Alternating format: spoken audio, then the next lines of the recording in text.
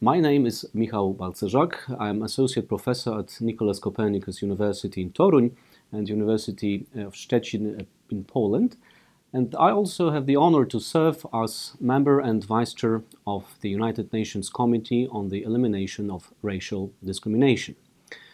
Today's topic and today's lecture is about law and practice of the Committee on the Elimination of Racial Discrimination, and I would like to offer you a reflection on the legal basis of the committee, its activities, how the committee implements its mandate, and I would like to also tell you about some interesting aspects of public international law that appear to be on the agenda of this committee.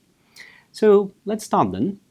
When it comes to the legal basis, the law of the committee, the principle, the main point of reference is quite obvious. It's the International Convention on the Elimination of All Forms of Racial Discrimination. That convention was drafted and opened for signature by the United Nations as early as in 1965.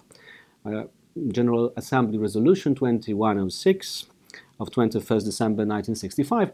So in essence, it is the first of what we call core human rights treaties. It opened the era of codification of international human rights law, and the whole catalogue has been developed since then, of course, and this number has grown.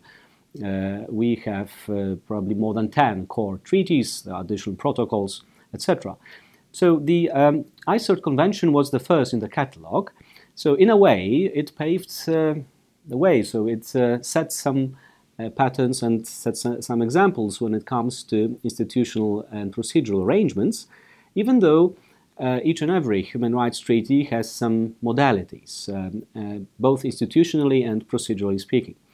So the convention, the ICERT Convention, entered into force on January 4th, 1969, following the 27th ratification instrument. It was actually preceded by a UN declaration on the elimination of all forms of racial discrimination, as well as some more narrowly targeted anti-discrimination conventions. Understandably, this convention was actually, to a large extent, influenced by the struggles connected with decolonization and the suppression of segregation and apartheid. However, its basis remains more complex, as it was also drafted with the intention to challenge the rise of anti-Semitism and other forms of discrimination. The Convention condemns all manifestations of racial discrimination, and in fact, I will probably not try to discuss in detail each and every material provision of the Convention, but it is important to highlight that in Articles 1 to 7 of the Convention, there is this is the substantial material part, and this part entails specific material obligations for the state parties. It's important to mention that Article 1 of the Convention is a sort of a lighthouse which contains definition of racial discrimination, and for the purpose of this convention, racial discrimination means any distinction, exclusion, restriction or preference based on race, color, descent, or national or ethnic origin, which has the purpose or effect of nullifying or impairing the recognition, enjoyment, or exercise on an equal footing of human rights and fundamental freedoms in political, economic, social, cultural, or any other field of public life. So, the answer to the question, what is the law of the Committee on the Elimination of Racial Discrimination, seems to be quite simple. It is the ICERT Convention. However, it's also important to highlight that neither the Convention nor the Committee operate in a vacuum. They are all part and parcel of international legal order. So even though the ICERT Convention is, let's say, the main and only point of reference when it comes to this is the raison d'être of the committee, it needs to be also highlighted that other areas of international law remain valid also for the committee's activities. And let me give you two examples. The committee, as a supervisory body entrusted with certain mandate that I will discuss in a minute, interprets the convention when it exercises its mandate. So the rules of interpretation of international law are extremely important in that regard. So the reference to Vienna Convention on the Law of Treaties is natural and obvious in this regard. Equally, the committee, when it exercises its mandate, needs to draw conclusions from states' actions or omissions, needs to apply the convention and draw conclusions. So it also deals with the law of state responsibility. And needless to say, this also brings me to the question of the application of the articles of the International Law Commission on internationally wrongful acts. So we should remember that the committee that applies international human rights law, well, in particular the ICERT Convention. The convention has actually never been modified or amended, even though there were some attempts to amend it. There is actually an amendment proposed in the beginning of 1990s concerning the finances of the committee, but it has not yet acquired the sufficient number of ratifications. However, I would like to just mention that for the last, let's say, 13 years, since 2008, there has been also some reflection on the advisability or the necessity to amend the convention. And the states decided, and actually that was the Human Rights Council in 2007, decided to establish a body which is called Ad Hoc Group on the Elaboration of Complementary Standards. That's an interstate group, and the principal question is whether or not there are some gaps in the convention. That's the question that the states needs to answer themselves. The committee itself does not indicate any particular gaps, but I just would like to mention that I think it's of interest that some reflection process around the complementarity of the obligations in the convention is pending. Now, let's move to the question of the committee's practice and how does the committee exercise its mandate, because what we understand as mandate are the specific tasks and duties entrusted by the convention. States designed the committee's mandate in the way the committee has explored that and also in a way developed its practice. But we should always remember also when, for instance, sometimes a question is asked about whether or not there are too many treaty bodies, because there are as many as 9 treaty bodies in the subcommittee on the prevention of torture, so 10 altogether. Sometimes a question is asked, is it not too many? But in essence, the committees are the effect of states' will. States express their will in the treaties to set up the system of treaty bodies. So, it is, I would say, sometimes problematic in terms that some gaps or some overlaps are inevitable, but it also needs to be stressed that each committee has a certain area of competence and needs to also take due care to ensure that the mandate is fulfilled properly. So what is the mandate of the UN Committee on the Elimination of Racial Discrimination? There are several activities or several areas of activities that are indicated in the convention, and I would like to discuss them perhaps in the order that they appear in the convention. First of all, convention, as I said, set up the committee in Article 8. The third committee has 18 members, and the convention also requires that some geographical distribution is ensured. Also, it's important also to stress that the gender equality is ensured. At present, as of 2022, there are 9 male and 9 female members and experts of the committee. The first area of practice, the first area of activities of the committee is state reporting and the reviews of state reports. There are no more or less important activities of the committee, no more or less important tasks. So this activity is as important as others, but it occupies as much as, I would say, 80% of the committee's time. Well, the solution adopted in the Convention and later followed also in subsequent UN human rights treaties assumes that a state which accedes to the Convention first submits a preliminary report or initial report and later should, or actually must, submit periodical reports.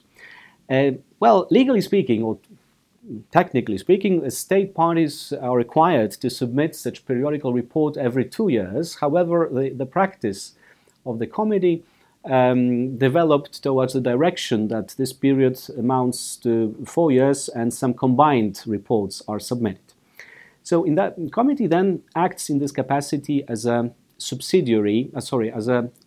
supervisory body, because the essence of the committee's task in this regard is to carefully study the report, analyze it, but also to engage in a dialogue with the state in order to ask specific and actually quite numerous questions about state's performance and how state implements the Convention. So this process also developed. Let me again recall that CERT is the oldest treaty body, and the first session of CERT was in the beginning of 1970. So over 5 decades of experience allows for some, let's say, development and improvement of modus operandi or the practice. So on the very beginning, let's say in the 70s, it was not exactly clear how the states should draft their reports, and some reports were very broad or very general, or actually the committee also did not have sufficient tools to verify whether the contents of the reports was correct. This developed quite substantially because nowadays the committee is prepared, much better prepared, also to ask very detailed and specific questions. But there is one particular reason why this exercise is, I would say, the crème de la crème of the committee's activities. It's the participation of the civil society. Without NGOs, without civil society, it would be really hard to imagine how the process of the review of state reports could succeed. To cut a long story short, the review of the report is a process that starts sometime before the sessions of the committee. There are 3 sessions of the committee per year. The committee establishes or appoints a state rapporteur who is in charge of also drafting very specific questions and is in charge of leading the what we call interactive dialogue with states. Delegations of state parties come to Geneva. They participate in this process. There are exchanges of views, detailed questions are asked.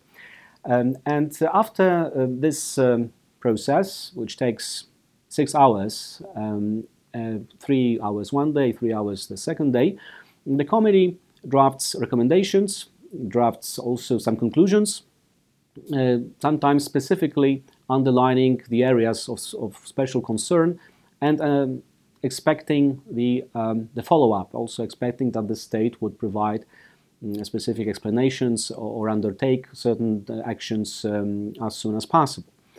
Well, so this activity, review of state reports, could be considered in terms of, let's say, a certain soft procedure. However, sometimes good results can be achieved through procedures that are not necessarily judicial. I should have said that on the very beginning that the committee is not a judicial body. it has also some procedures that are, let's say, more legal in a way, or could resemble the resolution of disputes. But in essence, this committee, just as other treaty bodies in the system, has not been entrusted with judicial competences. So, state reporting under Article 9 of the Convention is I would say, primary occupation of the Third Committee. But there are also other areas. And also, if we follow the order of the articles of ICERT, the next activity or the next competence of the committee I should mention would be the examination of interstate communications. And this is actually quite interesting for a reason, because the ICERT committee was the first committee in the family of UN treaty bodies that has ever had the opportunity to receive and examine interstate communications. These procedures lay dormant for almost 50 years. States were reluctant or unwilling to submit interstate communications. There were probably some reasons for that. As we know, there are also other fora, other bodies that can examine interstate disputes. Some states might understandably prefer to follow procedures and to go to international courts with their disputes. But still, the procedures I'm about to refer to in a minute are there for a reason. The drafters on the convention have probably tried to introduce a possibility for states to come together and discuss a problem before going to an international court. Well, the fact that this procedure has not been used for almost half a century means that the intentions of the drafters were not fulfilled, probably. But anyway, the Articles 11 to 13 of the Convention provide for such procedure, and I would like to briefly discuss them now. So, in fact, this interstate procedure at ICERT Committee consists of several steps. The first one is to bring a communication to the attention of the committee if the applicant state considers that the respondent state is not giving effect to a provision of the Convention. And pursuant to Article 11, such a communication needs to be transmitted to the party concerned with the view of obtaining written observations or statements clarifying the matter and possible remedies that may have been taken by the respondent state. So at the first stage, the Third Committee fulfills the role of an intermediary and or a facilitator of the dialogue between both states. But there may come a next phase. The next phase may be initiated when the matter is not adjusted to satisfaction of both parties, either by bilateral negotiations or by any other procedure open to them. So, in such circumstances, each of the parties has the right to refer the matter again to the committee, which in fact then turns the role of CERT from that of a facilitator of dialogue to that of a body in charge of establishing a conciliatory commission. So the next step, or the second step, the second phase of the interstate procedure leads to conciliation. The interstate procedure implies that CERT itself determines whether it has jurisdiction to proceed with the case, and ascertains whether all available domestic remedies were also invoked and exhausted in the case. However, the role of the plenary committee, 18 members, is in fact restricted to pronouncing on issues of jurisdiction and admissibility, as well as obtaining information that it deems necessary. But the further steps, the determination of the merits, is actually vested to the Conciliation Commission, and that's the competence of the chairperson of the committee to appoint the Ad Hoc Conciliation Commission with the unanimous consent of the parties. The Conciliation Commission, the Ad Hoc Conciliation Commission, comprises 5 persons. However, if there is a problem with the consent of the parties to the composition of conciliation commissions, then the third committee may elect the members of the conciliation commission from among its members. Then the matter transfers to the competence to the forum of the Ad hoc Conciliation Commission. The Ad hoc Conciliation Commission adopts its rules of procedure, and in effect, the procedure ends with a report drafted according to Article 13 of the Convention, a report of the Conciliation Commission which should do its best to offer good offices and to offer its abilities to the state parties to ensure that some progress has been achieved. So this procedure has been used 3 times. In 2018, that was a special year because as many as 3 interstate communications were submitted to the ICERT committee. 2 of them were filed by Qatar. The first was against Saudi Arabia, the second against United Arab Emirates.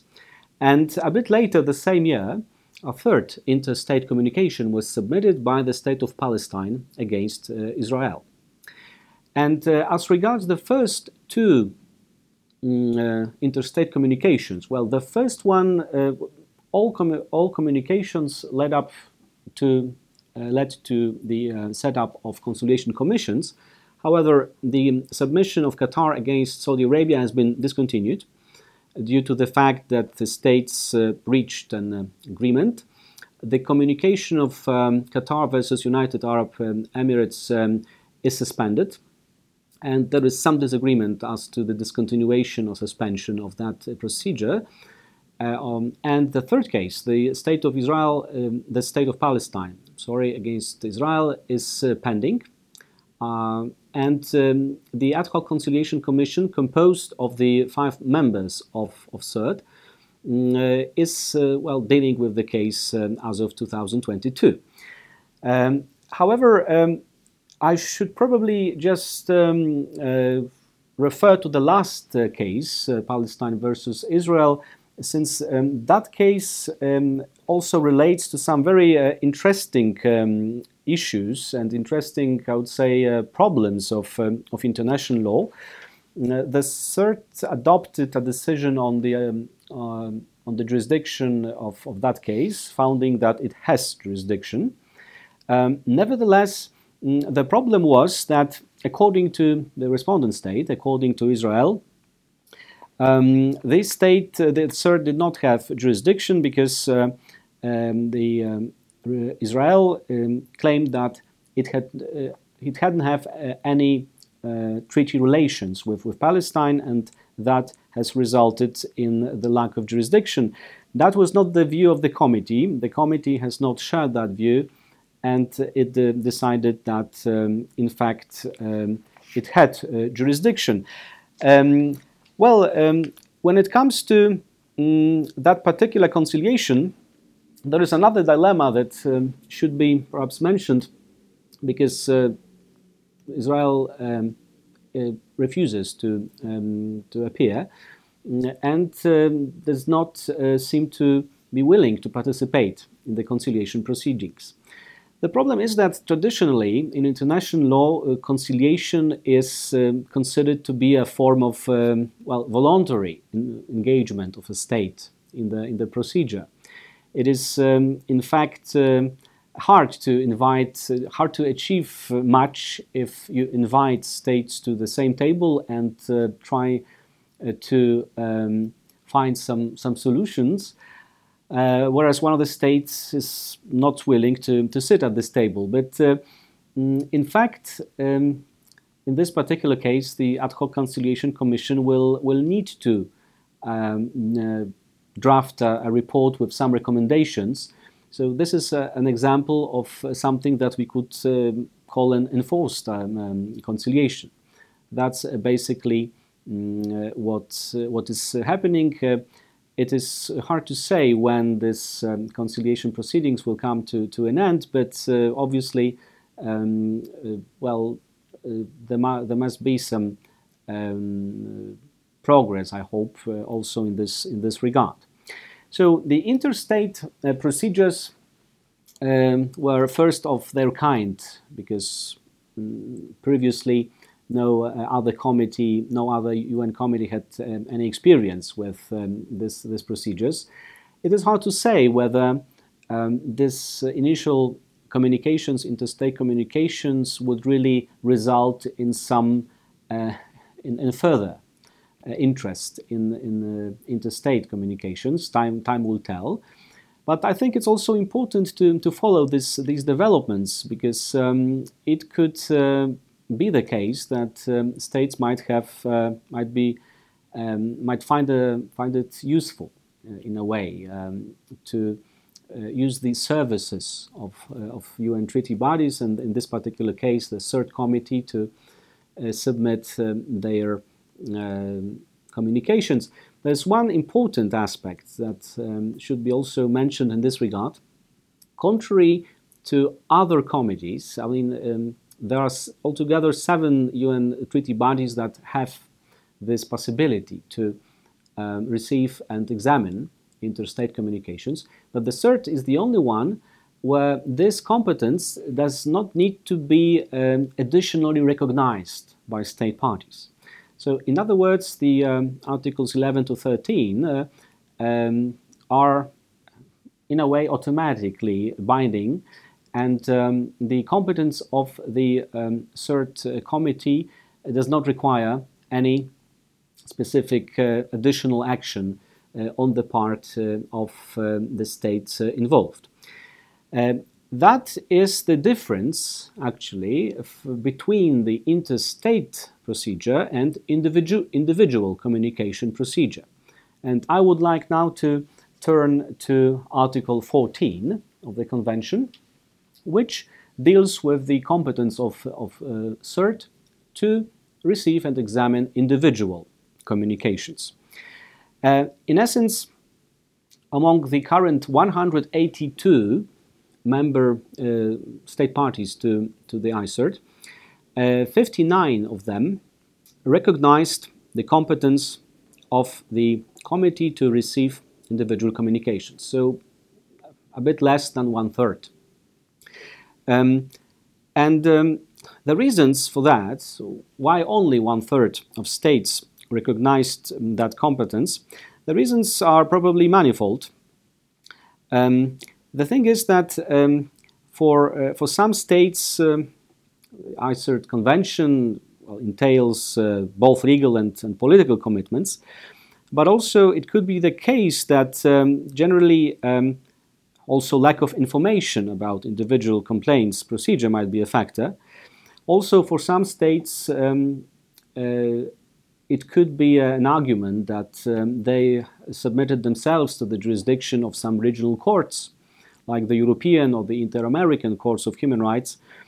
So some states would claim that the jurisdiction of the UN treaty body, or the CERT here, would not be necessary. But nevertheless, I believe that the competence of CERT to receive and examine individual communications is extremely important part of its mandate, despite the fact that so far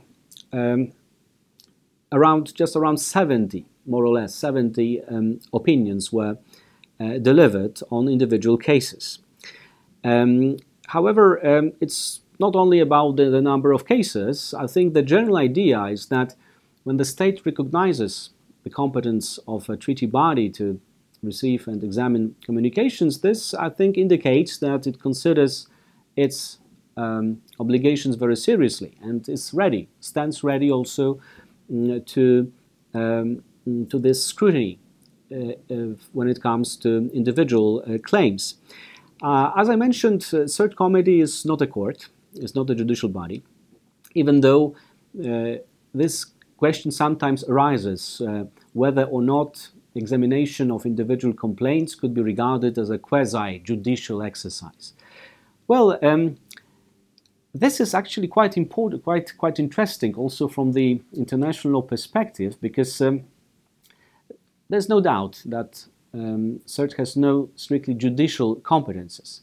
But if we look at it, the examination of individual case results in an opinion, adopted by the plenary committee. And again, opinion is not a ruling. Opinion is not a judgment. Still, the conclusion of every opinion consists in finding or not finding a violation of the convention. It is an opinion again, but it in a way determines, it expresses the view of the CERT committee as to the state responsibility for a particular act or omission. So this view is expressed following examination of the facts of the case. The facts sometimes need to be established. The state is obviously also offered to comment on and to express their position, submit their observations on the case.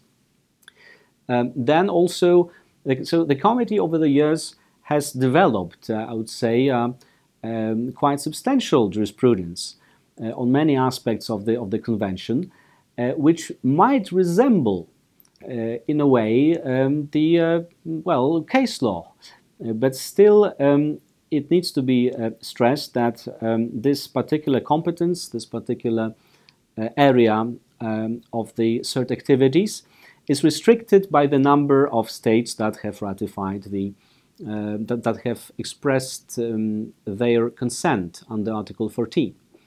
The CERT committee always encourages states, for instance, also during the dialogue and during the review of state reports. States are always encouraged to consent to this jurisdiction. The number of states which accept jurisdiction of the committee gradually rises, but still I think it's not satisfactory that it's only 1/3. There should be more acceptance of committee's jurisdiction in this regard. So Article 14 has been also can be considered as a quite important part of the committee's mandate. And also, since I've been discussing the CERT's activities in the domain of individual communications, I should mention that from time to time the CERT committee prepares a certain compilation or certain, let's say, a comment about its own activities. It collects recommendations in a specific area, and it is drafted as a so-called general recommendation. There are 36 general recommendations as of today. Sometimes they deal with specific articles of the convention, and sometimes they deal with a specific problem. For instance, the latest general recommendation, number 36, deals with racial profiling and racial discrimination that is the result of that. In fact, I should also say that currently, as of 2022, the CERT committee started to work on another general recommendation concerning the right to health in the context of racial discrimination. There is also another part of the committee's activities that I would like to mention now, because so far the three areas, let's call it components of the CERT's mandate were explicitly derived from the convention itself. There is, however, another area of the CERT's activities that has not been expressly provided by the convention. However, it results from the committee's decision to develop its practice in the area of prevention and rapid reaction to situations that may lead to the violation of the convention. And I refer here to the so-called early warning and urgent action procedures. early warning and urgent actions procedures were the result of this reflection from the beginning of 1990s. This reflection has been also developed at the General Assembly. There was General Assembly Resolution 47/120 of 18 December 1992, where the General Assembly emphasized the need for all organs and bodies of the United Nations to intensify their efforts to strengthen the organization's role in preventive diplomacy. So there was much encouragement to develop some ways to act preventively, preemptively. It's always better to prevent than to deal with violations of human rights. And also, I think the concern of stakeholders at that time was that sometimes the procedures, despite best efforts and despite the goodwill of those involved, the procedures sometimes are slow. The committee was not able to respond rapidly. So that has changed to a large extent. And for the last 3 decades, the committee developed some methodology in dealing with cases requiring immediate attention. Cases where there is some immediate risk, there's a situation that can potentially lead to very serious violations of the Convention, or situations where violations are happening and some rapid action should be also taken. There is a list of indicators, quite a long list of situations that may result in the triggering of these procedures. And quite importantly, the committee's competences in that regard, of course, are also, have their limits. But the committee may trigger different kinds of measures when such a situation is brought to its attention.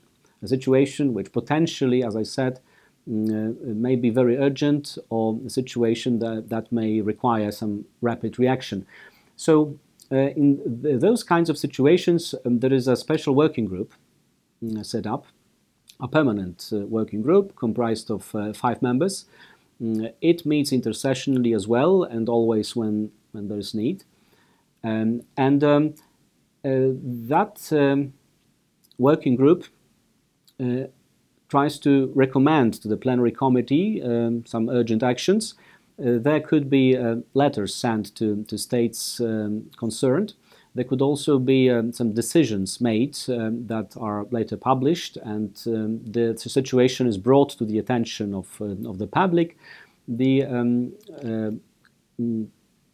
CERT's activities in that regard can also imply, or can also result in even a statement or resolution to be adopted. As a matter of fact, the CERT committee is currently also trying to reflect on the improvement of that procedure, of its working methods, which brings me to this general reflection that these 5 decades of the operation of CERT allow for some constant reflection and improvement, and this is happening. For instance, also it's quite recent that CERT engaged into some process of review of its rules of procedure. Article 10 of ICERT entitles the CERT committee to adopt its own rules of procedure. They have been adopted in the 1970s, then slightly amended, but as a matter of fact, it's been a long time since there was such a review.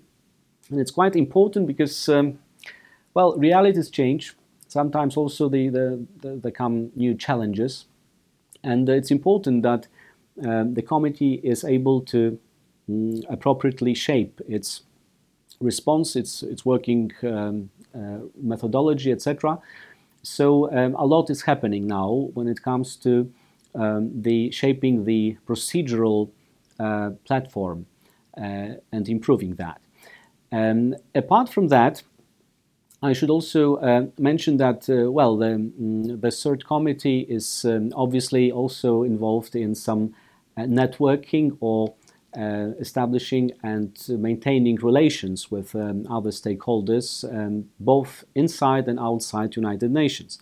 I have already mentioned that the NGOs, the civil society, are indispensable, and they are considered really very close allies of the Convention and the cause.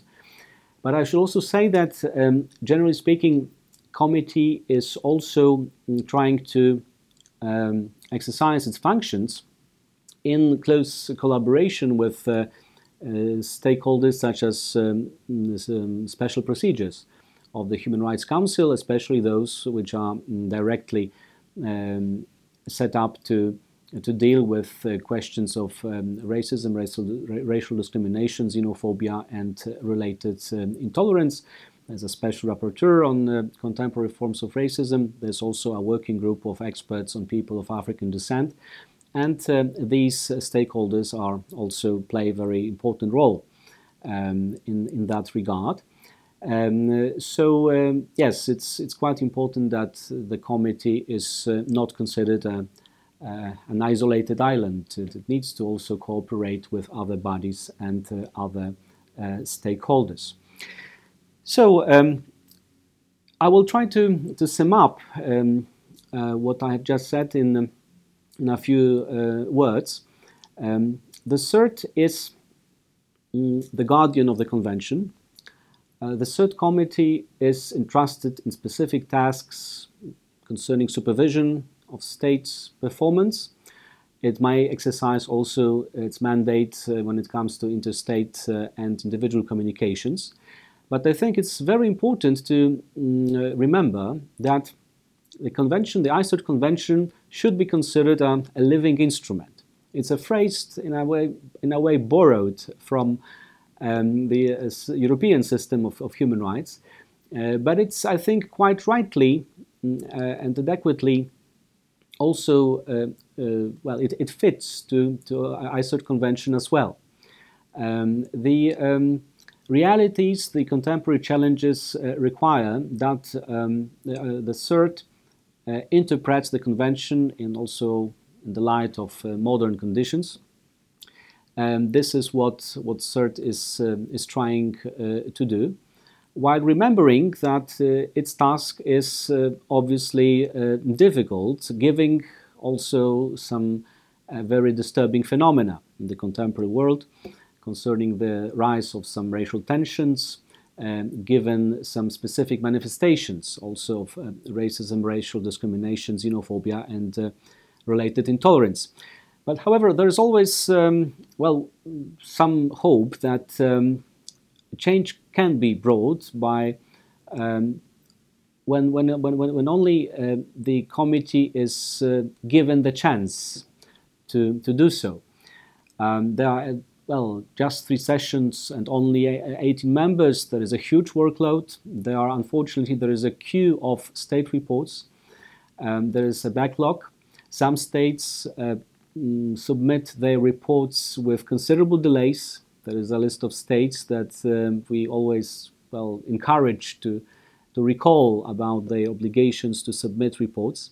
So there are obstacles, there are hurdles, but the CERT committee is doing what it can, is doing its best to fulfill its mandate in a proper way and apply the law, that is the International Law of Human Rights, and in particular the International Convention on the Elimination of all forms of racial discrimination.